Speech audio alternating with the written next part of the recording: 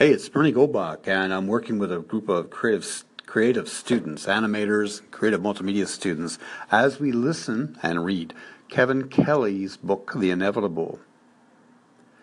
We're sharing some observations using Anchor.fm, then remixing what Anchor records into a screencast that then goes across to other syndicated networks.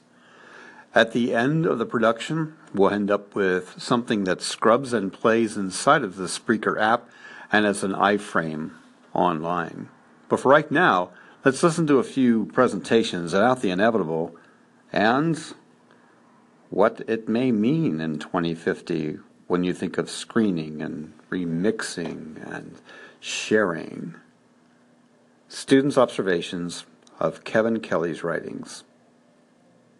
If you want to get in touch with us, Anchor.fm, stroke pen and pixel, or check us out online.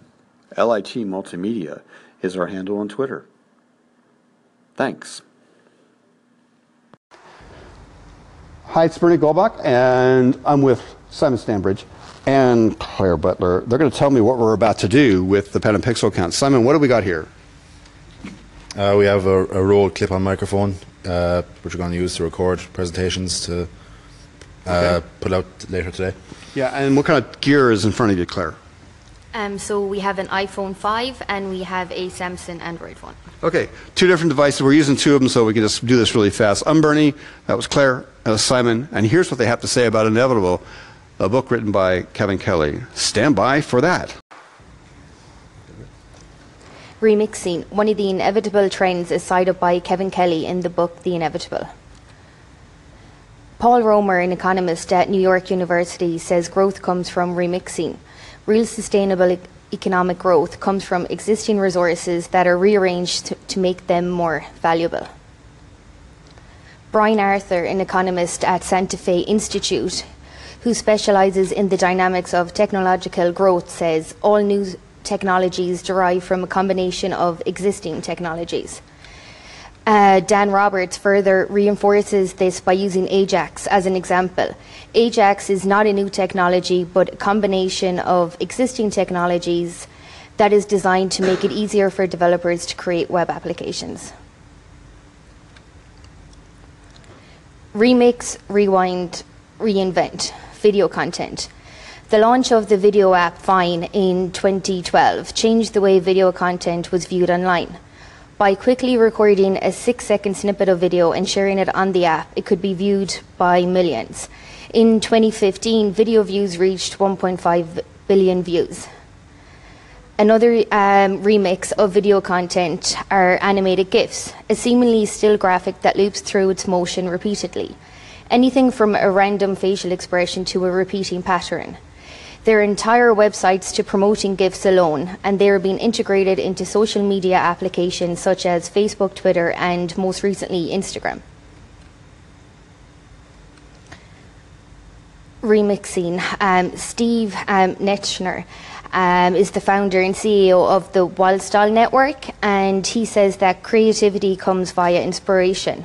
Inspiration comes from thoughts. Thoughts just appear by remixing things. He says that by taking something that already exists and combining it with your own inspiration will create something new. An example of how he applied this was by using the Ghostbusters movie. He turned it into an interactive experience in a hotel where people could come and take part in the Ghostbusters experience. He says the basic elements of creativity are to take a piece of work and then transform it and then combine it all together to create something new.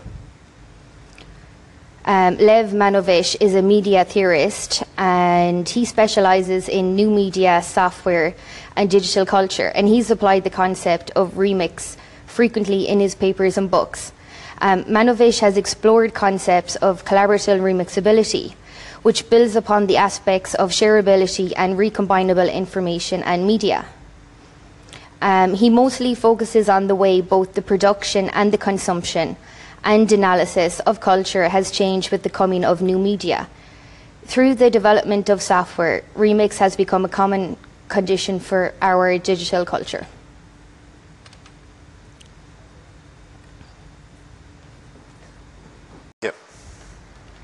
Hey, my name is Simon Stanbridge, and I'm going to talk about The Inevitable by Kevin Kelly, specifically chapter 12, which is the final chapter called Beginning, in which Kevin Kelly talks about what he predicts for the future and stuff. So, in the beginning chapter, he's talking about what he thinks 25 years from now the world will look like. And he effectively talks about a supermassive network connecting every single human being on the planet through 15 billion devices that, in an ideal world, will be available free to everybody on the planet. He refers to this super network as the Holos, which he refers to as a supermind or mega invention, again, which everything will be connected by through 15 billion devices. He predicts that this super network or mega invention or the Holos will double every couple of years, and that its total size will be 600 exabytes, which is 600 billion gigabytes. In the second part of the chapter, he talks about a concept called singularities. He talks about a hard singularity and a soft singularity. Those being the hard singularity is AI being produced so rapidly and so significantly and sophisticatedly that it overtakes human cognitive ability, so that these AIs effectively replace humans as the dominant species, and they replace themselves every couple of years and just keep getting bigger and bigger and basically wipe out the human race.